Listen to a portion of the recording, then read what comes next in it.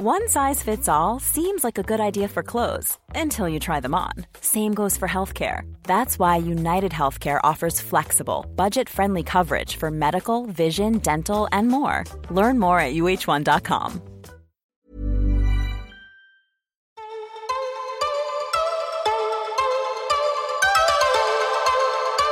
This is DTC Growth Hacking with Rob McGray. Brought to you by Field Test. Advertising simplified.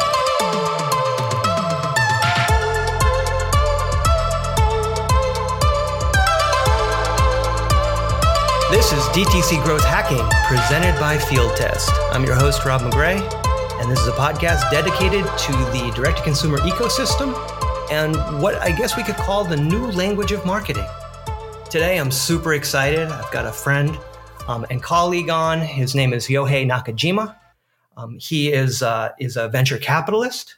I guess it's safe to call you that, Yohei? Yep. Yeah. And a little bit of background. He has been a strong and passionate presence in the startup land, specifically in our time together in the LA tech scene. He's been involved with companies like Techstars, Scrum Ventures, and now he's got his own firm called Untapped Capital. And I would describe Yohei as a trusted friend and ally in the world of startups. Is that feels right? Thanks. Yeah, thanks. Let's take a step back to talk a little bit. I just want to set context for us. We met in about 2015. Yeah, I think it was 2015 or 14. Yeah, you were part of Techstars. We were involved with the Disney Accelerator. That's right. Which was cool. And can you just kind of get us like caught up to how do you go from wherever you start to suddenly being involved in something like the Disney Accelerator? That was a fun program. Yeah, I was active in the LA startup ecosystem. I mean, just to even rewind a little bit, like I grew up around entrepreneurship. My dad was at Microsoft in the early 80s. Really? I did not know that. Wow. We okay. talked about this. He was at Microsoft in the early 80s until 2000. He left to start Ignition. He was on the Ignition Partners founding team. Oh, wow. That came out of Microsoft. Yeah. 6 months in, after vetting some companies, felt like he could do it better. So he actually had Ignition fund his company and left Ignition to start that, and then had an exit. So that was my elementary and middle school. Wow, that's crazy. I actually had that bug. So after college, you're like second generation. I am in this. Wow. I am a second generation. Yes. So I already had kind of that bug in me. So right after college, I tried to work on my own startup. And really made every mistake you can make. Like I tried to do everything myself. I mean, I could list all the mistakes. The biggest mistake by far was not surrounding myself with other founders and mentors who have gone through it. Looking back, there was many mistakes I made that anybody who had been around this space for a little bit could have pointed out to me. And it was after I wound that kind of down and I actually became a social media consultant for bars and restaurants, which was a really fun gig in my early 20s. I went to my first startup weekend, which was my first exposure to the startup ecosystem. And I just became obsessed. I was up all night, Friday, Saturday, Sunday. We launched a startup from scratch, pitched it. And I got obsessed with this idea of a community of founders supporting each other, which was new for LA at the time. There was one co-working space, maybe one event a week. So I got really deep into that space. And I was working at the most well-known co-working space, CoLoft at the time, running a lot of my own meetups and events. And Cody, who, started working out of CoLoft. And I was in, Cameron, who were in CoLoft. Yohei, this is in Santa Monica, right? This is in Santa Monica. Okay, yeah. Okay. I think, now I'm thinking we probably met when you were there. And maybe I just hadn't placed it because I spent some time there. Okay. Oh, it's possible then. Yeah. Yeah, I was running all the events out of CoLoft. I was running what was called CoLoft Academy. So it was a school for founders. And Cody started working out of there. And I, had a little coffee with him and as, the new member. And he was with Techstars working with a media company. He couldn't tell me which one, but I kind of guessed which one just from the hints he dropped. So I invited him to coffee every single week at Intelligentsia on Abbot Kinney on Fridays at 9 a.m. Until eventually he said, "Why don't you help me with this?" Oh, so that's how I ended up on the Disney Accelerator. Yeah. now I'm remembering, I went to a startup weekend at Coloft, and I wasn't necessarily a judge. I came in and I just kind of, I don't know, gave the troops a rah talk.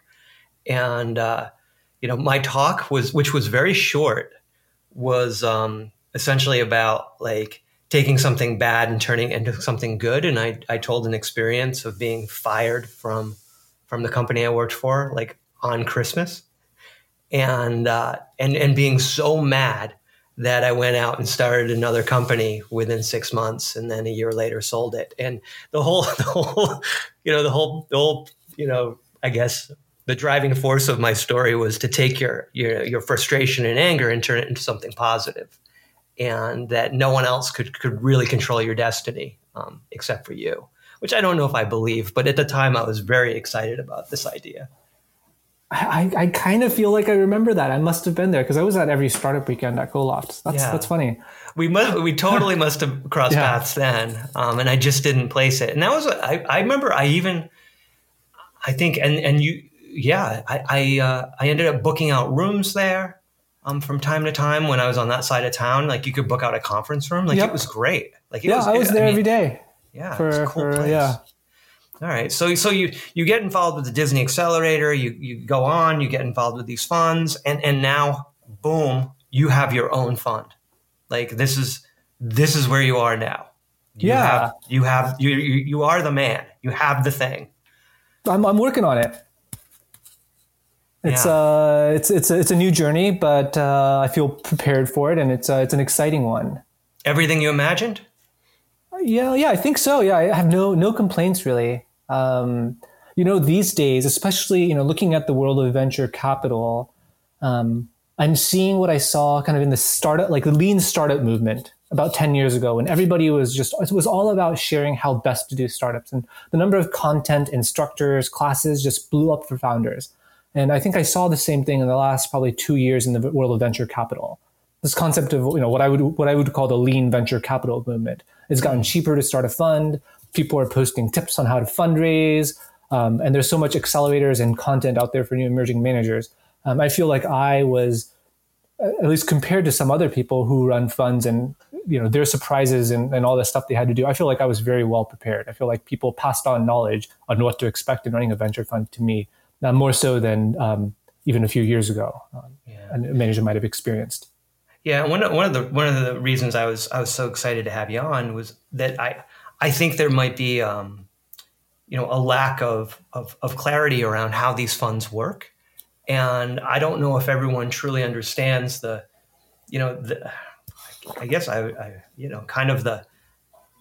way that fund managers actually have to hustle to get money in the fund, and it's a whole other side of the business that I've primarily been on the startup side, which is like you go to these folks and you're asking them for money or asking for help or advisement, mentorship, et cetera, et cetera. You don't really see the other side of their world, which is they're out actually aggressively raising all the time. And that is a type of marketing in its own right, this VC hustle. And so, I really think it's important for people to understand, again, if you don't know how this works, that people who are running funds have to be marketers in their own way and are constantly doing what entrepreneurs do, which is, network, talk about stuff, get people excited, bring in money. Is that fair? Yeah. I mean, venture funds are stewards of money, right? They allocate capital on behalf of other people. So every venture fund, looking back in history, raised from other places. I think today, right, if you think about, traditional venture funds, they were larger funds. And they were probably raising from larger checks from few very large institutional investors. So if you think about $100 million fund, they might be pulling in $20 million from pension funds and foundations. What we're seeing today, the rise of micro VCs, the $10, $15 million funds, they're raising from high net worth individuals and family offices because these larger institutions can cut, $5, $10 million checks at the smallest, so they can't invest in a fund that's really small. So interestingly, the smaller funds have a lot more, limited partners, investors. So a lot of funds my size, $10 million, 15, have 50, 100, in some cases 250 investors investing in their funds. Wow. That's a lot and so that's a lot of networking. I mean, let's just take that number for a minute. Right. If say a $15 million fund that has, around 200 plus members or partners, I guess that would be limited partner. Technically, if you have a fund that is more than $10 million, you can only have up to 100 LPs. Okay. Which creates a unique dynamic of needing a minimum amount of dollars per LP. If you have if the fund is less than 10 million, you can have up to 250 limited partners. And this is an odd SEC rule, but I just brought that up because you said a $50 million fund with 200 LPs, which is uniquely not possible. Yeah. Okay. Yeah. I don't know these. I'm sure there's lots of rules. There are. Yes. It's a lot of rules. Yeah. and that's something I didn't even consider. Just like, understanding the way this has to work legally is a job in itself. Yeah, and it's fascinating movement. I mean, this whole idea, right? If you're raising a $10 million fund and you can have only 100 LPs, then you need every limited partner to invest $100,000 on average. Yeah. But it's not many people can invest $100,000. And then there's this whole discussion of, is investing in venture capital a wealth building opportunity? And is that now limited to only the wealthy?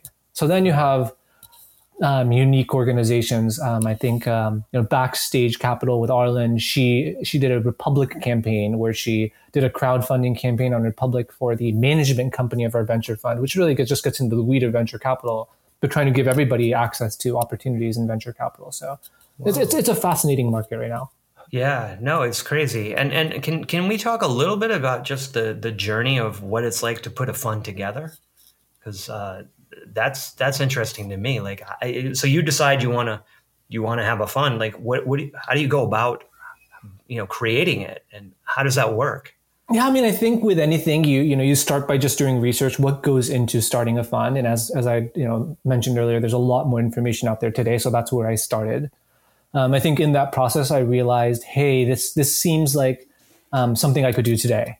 Right. So it becomes a timing issue. At one point, I knew I wanted to do a fund. The question was when. And there was a moment I realized, hey, I could do it now.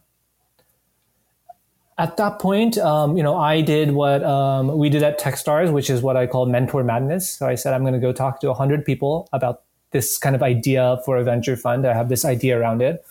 And during those 100 meetings, I'm sure I'll figure out how to talk about it better. And that's exactly what happened. I went out, I had a thesis. As I talked about it, probably around the 30th or 40th time, it started kind of hardening into something that I felt comfortable with. By the end of the 100 meetings, I had a pretty good story. So I turned that into a deck, got feedback from all of my friends. And then you're just kind of off to the races, seeing if you can find people who want to come along on the journey with you. Yeah. And I know we've talked a little bit about before and what I would call your meeting madness in its own right. If you could, just talk a little bit about, the idea of networking and what I would consider I mean, the way I describe it is it's kind of like an odds game where the more people you talk to, the better the chances are that something's going to, land for you. And I don't know if people realize, like, how many meetings, how many phone calls, how many coffees that this really takes to get off the ground. Yeah. So, I think for fundraising for a fund, you have prospective LPs, people who might become LPs, and you have those meetings. And then you have connectors, which are not prospective LPs, but you never know where an introduction might come from. So that's how I kind of thought about, the type of people I was meeting. And it was hundreds of meetings on both sides, right? I've had well over 1,000 meetings up to this point since starting my fund around, getting it going. And I think there's, it's a challenge for a lot of people because it does feel a little bit salesy at time. You're essentially reaching out to people, asking introductions from your friends so you can ask them for money. So there is definitely a psychological piece to fundraising, which I think is challenging for a lot of managers. Yeah. And I know that you did part of your raise during COVID. Did you find that with people all remote that it actually helped, or did it hinder? I I mean, I think both. Like you can make an argument for both. I think I've adapted quickly to it. I started fundraising the first week of March in 2020. So my fundraising was all kind of COVID. So I didn't have an existing strategy plan. I kind of immediately adapted to, okay, right. Initially, I thought I was going to go have meetings in Seattle. I realized, hey, if no one can meet in person anyways, I don't have to limit myself to Seattle. I can really meet people anywhere. So for me, I quickly turned my focus to my strongest relationships as opposed to my physically closest relationships, because I no longer had to meet people in person. And I'd been remote for 5 years before all of this happened. So I kind of had, I think, a leg up in terms of just process and working from home. Yeah. Now, I know you're a real people person and you like to be around people. We've talked a little bit in the past just about like your kind of social director duties in life. Does working primarily alone, and I know you have a partner, Jessica, at Untapped, but for the most part, you're by yourself in a lot of ways. Is that lonely? Like, do you miss being around a lot of people? Like, and I kind of have a guess of the answer, but I picture like Startup Week versus the setting that I see you in, which is typically in your home, sitting in your office. Yeah, I'm happy. I feel like I get a lot of social interaction. Weirdly, I think I've adapted just how I think about social interaction, right? I have a lot of really close friends that I've never met in person just because we're comfortable reaching out to each other. I'm also in a very different place in life, right? I have 2 young kids. I have breakfast, lunch, and dinner with them every single day. And it makes me really happy, right? And they need my interaction, right? So it's incredible.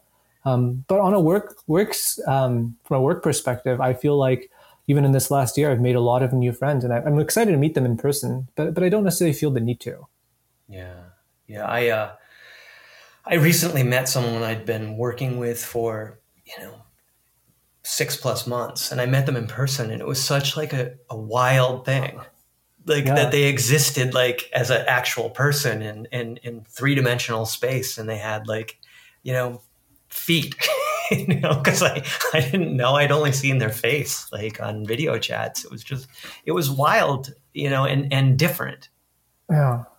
I mean, it is different, but I think, I have some hesitance, but it's probably for better or for worse. There are going to be people are going to be comfortable with having relationships that are purely virtual, and you're not going to need to get together with somebody to gut check that you're close. Right? The idea of having, pen pals for years has always existed, but that's just become much more convenient and casual. Yeah, that's true. That's true. We now have a lot of pen pals. Yeah. Yeah. So I want to switch modes just a little bit, and I have my own beliefs on this, and I don't think they're right or wrong. They're just, observations or opinions. But I feel, that one of the things that is a big challenge for startups is knowing how to market themselves to the actual investors. And I know that you have feelings on it, and we've talked a little bit about it in the past, but I tend to wonder if there's a connection with a startup's ability to market themselves in general and the confidence that they build with their potential investors that they can actually market to customers, right? Because as everyone loves to use the word like storytelling, or the new one, right? It was like narrative. Like these words are thrown around like nobody's business. Like it's in everything. Like what's the story? What's the narrative? How do you spin it? And I just wonder, like you meet so many companies, and like what is the first kind of thing that you're looking for? Or that you tend to see in these companies when you talk to them? Yeah, I think what you say is absolutely right, especially today. If you think about fundraising, you're essentially selling a piece of your company, right? And the investor is the customer. Yeah. And you can reach them through, like with any business, you can reach people through either marketing or sales. But either way, there's a story that needs to be told to convince them to make that decision. In that process. And I think that's such a fascinating analogy, because you see both the marketing and sales dynamic in fundraising for a startup. But today, especially as the number of startups grow, as the number of investors grow, right? I think the importance of marketing has grown because it's actually almost unfeasible for you as a founder to go through a list of 1,000 VCs, do research on all of them, and like pinpoint exactly who you should be targeting and reach out. You should do that to some extent, but it's also, you're going to miss some. So what you want to do is make sure that investors are noticing you, and that they're going to, that the ones that would want to invest in you see you and they might reach out because they're seeing more of that. Yeah. Where do investors like, and I want to get into the way that you approach finding your companies, which I think is very unique and exciting, but like, you know, as an investor, what do you think most investors, how are they being marketed to? Where are they getting their information? How are they finding out about these companies? Specifically around ways that companies could plug into those feeds and make sure they're being seen. So we know like the tight kind of network, which is, hey, so-and-so called and they want an intro. Will you do the intro? But I've always thought that there's another way, and maybe more powerful, is getting on the radar yourself and making sure that this investor that you want a meeting with, even before you ask for the intro, has a good chance of seeing who you are. I think that's really important. And I don't think this was actually the question. I think Twitter is a really powerful tool for that. Mm-hmm. Right? I know many founders who have, you can just engage with an investor, right? You follow some investors you look up to and you start commenting and they see your name a little bit more. When you reach out, you're going to be a familiar name. So you can do that yourself, which is a little bit more like sales. Yeah. I think a lot of founders will leverage their existing network, like asking people to promote you on social, asking people to retweet your news. I think having an updates list, I know I'm jumping around, but having an updates list, email list of like prospective investors and friends is really powerful because when you have news, you can use it as an opportunity to ask them to promote you. Right. So I think good companies are leveraging their network. If your network has investor followers, them tweeting about your new product launch is helpful to you. Product Hunt is another good place. I think I know founders who will time their Product Hunt launch with their fundraising because they know that, especially for like a Series A level, being on Product Hunt might result in a few associates reaching out to you. But I think the best strategies are the most creative ones. Yeah. That's my feeling. I don't know if I'm right. I meet a lot of companies and I get involved. I'm a big believer in kind of that play it forward, Techstars, value. And I find myself spending a lot of time trying to help folks. And I always try to lean into something a little bit different because I feel like you can get the same advice like anywhere, but can you get different advice, that might be a little unique. And I've really felt that the ability to market oneself and be, specifically to target, right? To be able to target, to make sure, hey, there's a good chance that this person got my message before they before they found out who I really was. Mm-hmm. But it's hard. I mean, it is hard. And I'm sure there are plenty of resources out there that people can read, but there's nothing like trying it, right? Yep. And seeing how it works. Do you have any investor heroes that you look up to that you think are really like kind of living the good life, doing great things and really, creating an image of what you'd like to someday be yourself? I mean, definitely biased, but I think Techstars as an organization is one I definitely look up to. And I mean, having worked there, the bias is clear. In addition to just the sheer, they have 50 programs today, each run by a managing director that runs 1 3-month program a year, and they're investing in 10 companies. So they're investing in 500 companies a year. It's a scalable model, and a lot of it's, being paid for by corporates as well, right? In addition to having their own investors. One of the things I think is most powerful about what they've done is they've built a platform and process to invest in very early and risky startups. And they've managed to make, they hire new people who might have some casual angel investing experience and turn them into institutional investors and surround them with peers who are doing the exact same thing. So a lot of these managing directors, what I saw were angel investors who then were brought into Techstars and they're handed this playbook. But the most powerful thing is all these peers, right? As they invest in companies, one of their companies comes to them and says, hey, we got this odd term sheet from an investor. maybe this new managing director hasn't seen that, but he can just share that term sheet with other 50 other managing directors who can jump in and say, that's odd, here's how we responded to that. And just their ability to create more investors, I think, is really powerful for the ecosystem. Many of us have those stubborn pounds that seem impossible to lose, no matter how good we eat or how hard we work out. My solution is PlushCare. PlushCare is a leading telehealth provider with doctors who are there for you day and night to partner with you in your weight loss journey. They can prescribe FDA-approved weight loss medications like Wegovy and Zepbound for those who qualify. Plus, they accept most insurance plans. To get started, visit plushcare.com/weightloss. That's plushcare.com/weightloss. I'm Sandra, and I'm just the professional your small business was looking for. But you didn't hire me because you didn't use LinkedIn Jobs. LinkedIn has professionals you can't find anywhere else, including those who aren't actively looking for a new job, but might be open to the perfect role, like me.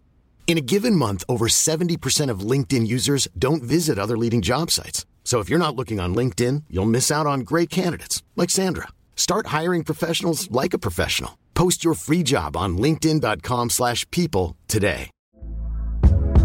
Hey there, it's Michelle Norris. I'm host of a podcast called Your Mama's Kitchen. When I travel, I'm usually looking for a way to find a taste of home when I'm not at home. And one of the things I love to do when I am at home is entertain. And Airbnb allows me to do that. When I was in California recently, I rented a house that had a great kitchen. And when we were sitting around the table, we were all thinking, we're in someone else's house. Someone could be in all of our homes as well.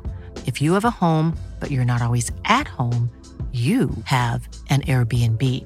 Your home might be worth more than you think. Find out how much at airbnb.com/host. Wow. Nice. Yeah. What you're hearing are the sounds of people everywhere putting on Bombas socks, underwear, and T-shirts made from absurdly soft materials that feel like plush clouds. Yeah, that plush.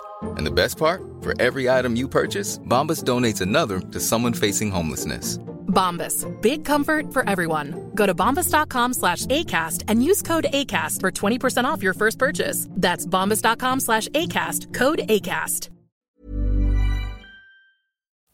Yeah, no, it's cool.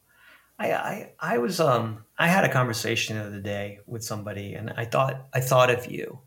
We were talking about the role of branding versus marketing, right? And the thesis of this individual, and I know this is one that other people have as well, but his core thesis was this concept that the brand should sit higher than everything else.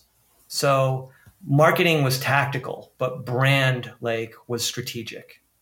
And so I wonder, when you're looking at these very early stage companies, if you're tuned into their brand and tuned into the fact of whether or not they're actually thinking about it. Do they know who their customers really are? Or are they just saying it's like a Facebook ad buy. It's like people who like, chicken wings between 25 and 30, which is not really a customer. Those are just some traits. But how close are you paying attention to that ability in these founders early on? I'd say pretty high. Because we source through outbound, right? 90% of the founders I talk to are ones I reach out to. So unlike most VCs, my first impression of a founder is not an introduction email. It is me landing on their website. And I have bias. And I'm not afraid to let it shine through. I want to be aware of my biases, but in the end, I think it's my experience that reflects on my instincts, which is my ability as an investor. So I'd say I am definitely influenced, especially since that is the first impression I have of a company. Is you can quickly tell from a website how they communicate, who their customers are, how they see the world.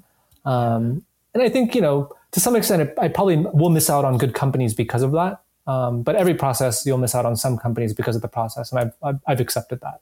Yeah. So in your world, the what I guess we could describe as the external persona of the company that's being presented to the world is key for that first impression that you have.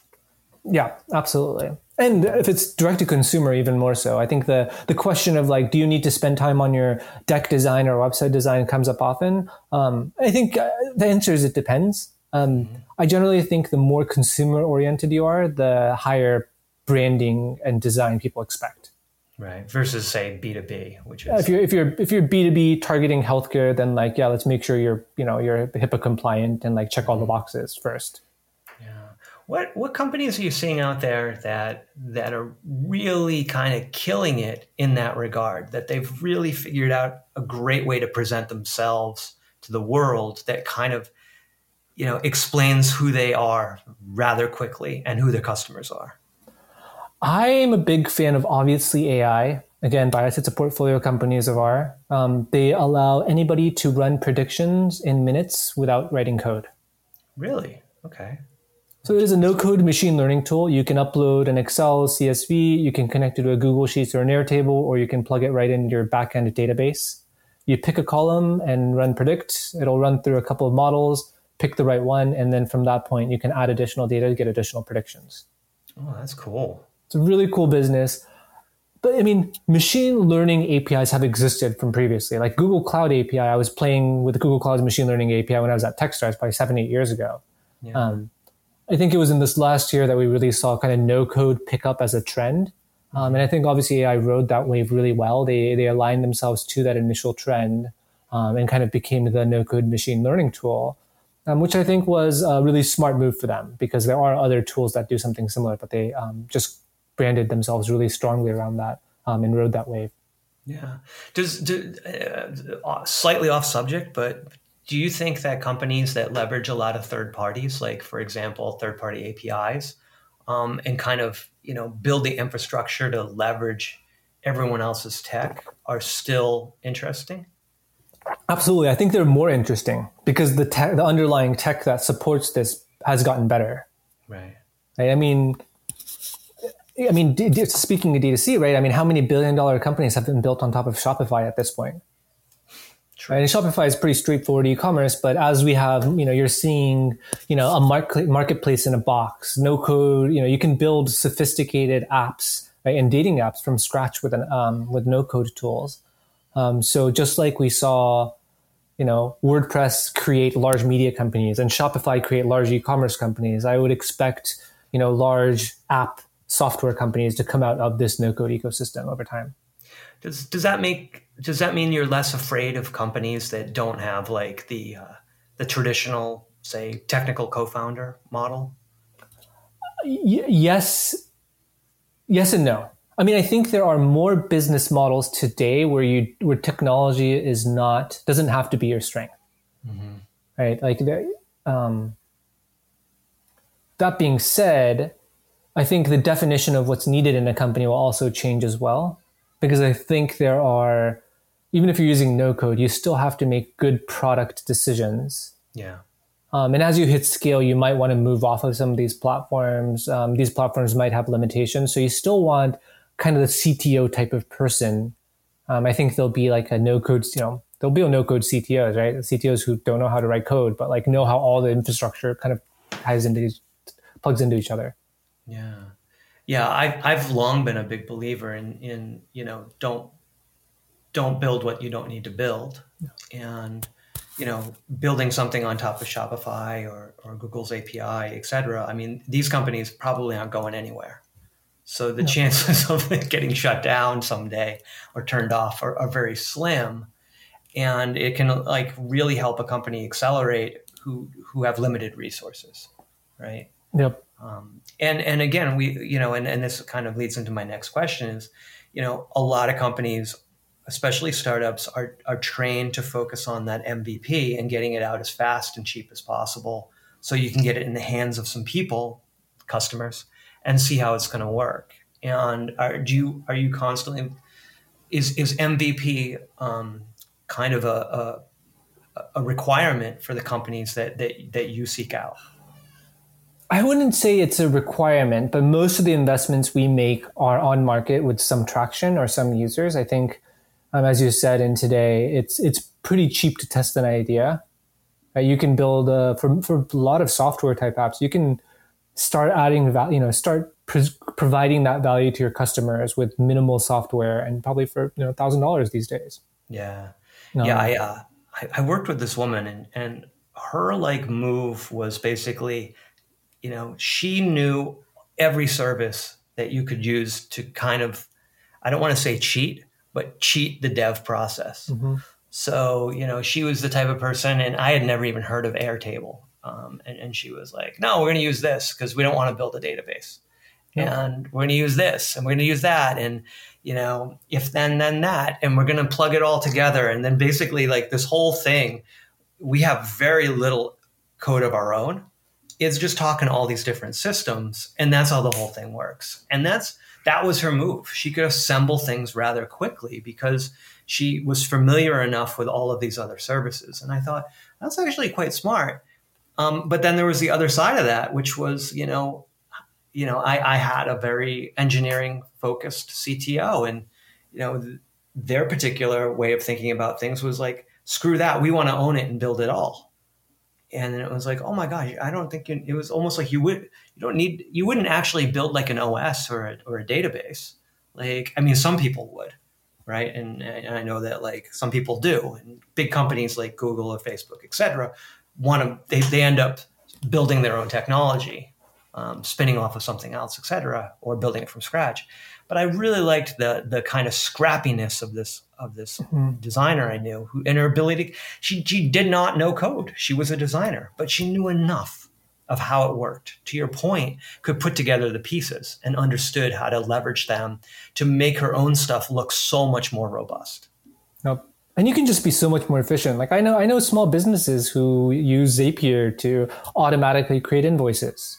Right? You take a form data and you do it ties it into a PDF and spits out, like not an invoice, but a quote, and kind of sends it automatically. There's just so much you can do with no code. It's really a great space.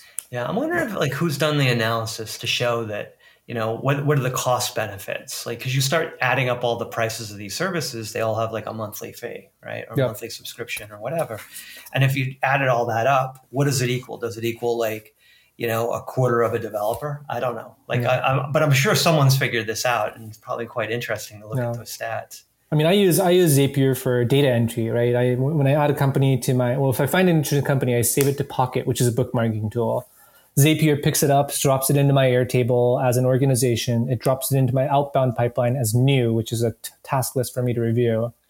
And then I have another Zap that pings the Crunchbase API, pulls in basic data, and just fills in the spreadsheet for me.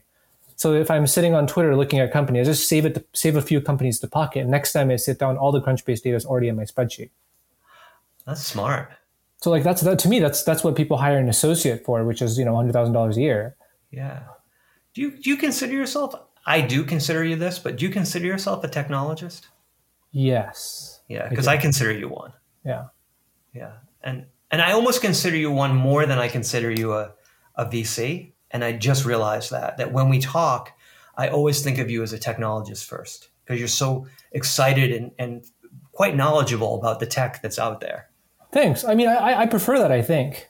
Yeah. I'd rather be a technologist making VC investments. Right.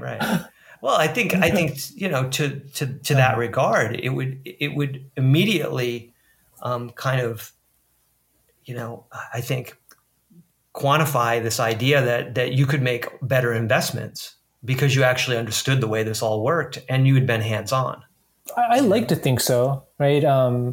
It's funny. Somebody was asking if we had a formal process for understanding industries, and we don't. Actually, what's funny is as I think about kind of content creation, it's something I've been thinking a lot about from a branding of our firm. And one of the things I notice is that our content is actually building, right? When we built out our LP portal, I live streamed our no code build on Twitter. So our content is not videos. It's not images. It's not writing. It's actually, we build stuff in public. So, I'm working on an NFT project where I'll release our own set of NFTs, which helped me understand the space. Before we picked obviously AI, I had built out our whole no-code database. So I think I like being hands-on and using products as a way to kind of learn about the industries. Yeah, I in our last DTC growth hacking episode, I was talking to a woodworker, and I realized that she hadn't spent a lot of time focusing on like brand values and done all the brand workshop stuff, because the brand was essentially her, right? Mm-hmm. And I'm beginning to think that in a lot of ways, Untapped is has a lot of aspects of you as its co-founder, in the way it's presented to the world. Yeah, I think so. Is that intentional? Yeah, it is. And when Jessica, I started the fund initially by myself, and then Jessica came on and I brought her on. We had such a great kind of process for deciding to work together. I brought her on as an advisor, and we spent about 6 months. We knew that starting a fund was a 20-year plan. So we went through the exercise of like, who are we as individuals? Yeah. And what are our shared values? And we wrote those down, and, we haven't codified much of it yet. But we were very intentional about, hey, if you and I work together, what does the brand turn into compared to if I was the one just working on it? And Jessica's really just such an incredible person when it comes to like talking about story. Like that's really her strength. So I've really leaned in on her to kind of help get the story out of Untapped. Yeah. And just to talk about that story, because I think it's so powerful. You mentioned earlier your approach is a little bit different, but could you kind of give us the high level summary of the Untapped experience? Like how does it all work? Yeah, so Untapped is a venture capital fund, right? So as you said, we're raising money from people and investing in startups. I think what's unique about us is we, some of the aspects of Untapped was really driven by what we saw in the market. Largely that it seems like too many VCs are looking at the same startups, just to put it super simply. And I think it's driven by two things. One, every VC I know relies primarily on referrals as their main source of deal flow. Right? And most VCs know each other.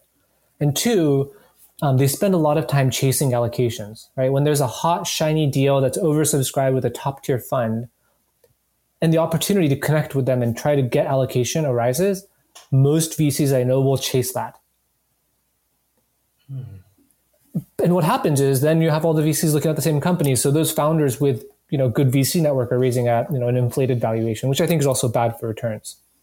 So we've decided to, start a fund that primarily focuses on the founders that other VCs aren't looking at. Because, having done outbound across all Techstars programs, I know that I can connect with great founders who just don't have a strong network and, need a little help connecting to the right VCs. But once they have those intros, they can go on and build a successful company. So our thesis is around kind of under-networked, unexpected founders. Our unique strategy, right, because these founders are not in our network by definition, is that we primarily source through outbound. So we cold email founders to connect with them. And in order to identify these companies, we look at as many companies as we can. So I personally probably read about 1,000 startup descriptions. I'll track, tag, and score 100 to 150 each month, right? Wow. And to do that efficiently, we have a custom CRM, which is all built on no code. And, you mentioned Airtable earlier, but it's on Airtable with a lot of Zaps kind of running automations. Yeah, that's really cool. I like and I hope this word doesn't offend you in any way, but there's almost like a homegrown approach to this. It feels almost grassroots in a way. The company I described, or this woman that I described that I worked with, who liked to leverage all of these different tools and make something beautiful out of it, actually sounds a lot like what you're doing. You as a technologist, you know how to build this stuff out to work the way you want it to work.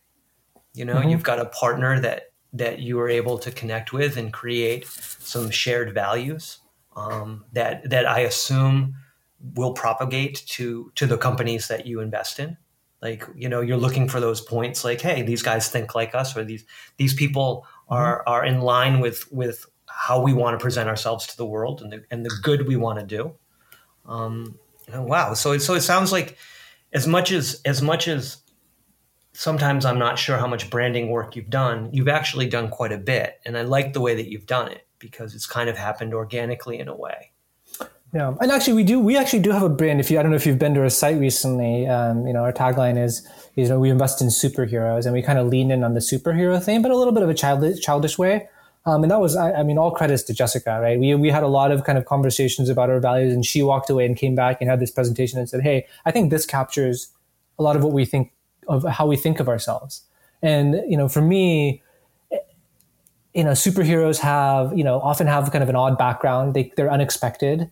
They're very passionate about problems, and they're risking a lot to save them. And it really captured our admiration for founders, which I think is the reason both Jessica and I are in this. Right? We're not in this because we want to take something from founders. We were in this because we get something from founders. We get energy from being around them and supporting them.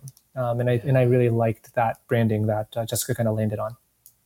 Yeah. So it almost sounds like, in a way, your customers are your founders, right? In a weird kind of way. Like the way you've just described it makes me think of like the traditional hero's journey, right? And in this model, the hero is the founder, and your firm is kind of the mentor, right? So if you think of like almost any hero's journey, so like you got Luke, you got Obi-Wan, you got the Karate Kid, you got Mr. Miyagi, there's always honestly, like this person. I wouldn't even go as far. I mean, I hope we're being helpful enough to be a mentor, but like think philosophically, we don't even see ourselves as a mentor, more so like a peer or somebody on the side, right? Like to Batman, more like an Alfred. Okay. Than like Ra's al Ghul. Like we want to be there, supportive. We have tools to help you, but we know that in the end, for a company to be successful, it's going to be because of the founder, not because of us. Yeah. I really like what you guys are doing, and I think it's so smart. And I've been talking to you about companies that to try to put on your radar, even though I know you're outbound, but just because I think that they could benefit from what you guys have to offer, and again, how you look at the world. What's the best way I know you do outbound, for people who want to know more about, your philosophy, Untapped, the status of Untapped, the companies that you tend to invest in, someone who wants to like research, what's the best way to get the information? I mean, most recently I've been active on Twitter is kind of where I use as a information sharing. Just Twitter, Yohei Nakajima on Twitter is where I share most of my stuff. Okay. And we're going to, listeners, we're going to have that in the show notes, along with a link to Untapped and anything else we can dig up on these guys. Yohei, thank you so much for spending some time with us this morning. And it is always a pleasure to talk to you and get your perspective on things. It's just, this is a relationship that has been really valuable to me. And I hope we were able to pass that on to our listeners. Yeah, no, thanks for having me, Rob. No, this was fun. It's always such a pleasure to chat. Yeah. Everyone, the world of venture capital, it does at times really feel like a scary place. And like anything else in life, there are good people and there are not as good people. And I really just want to throw this out there. Yohei is definitely one of the good ones. He's a technologist. I consider a real disruptor. And I think he's kind of flipping this upside down. And we're really lucky to have him out there on our behalf. This is DTC Growth Hacking. It's presented by Field Test. My name's Rob McGray. Again, thanks to Yohei Nakajima of Untapped Capital. If you like this content, you like the podcast, the best thing you can do is subscribe.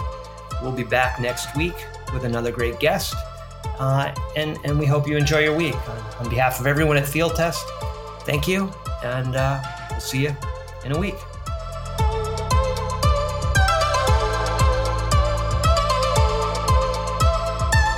This was a Field Test podcast.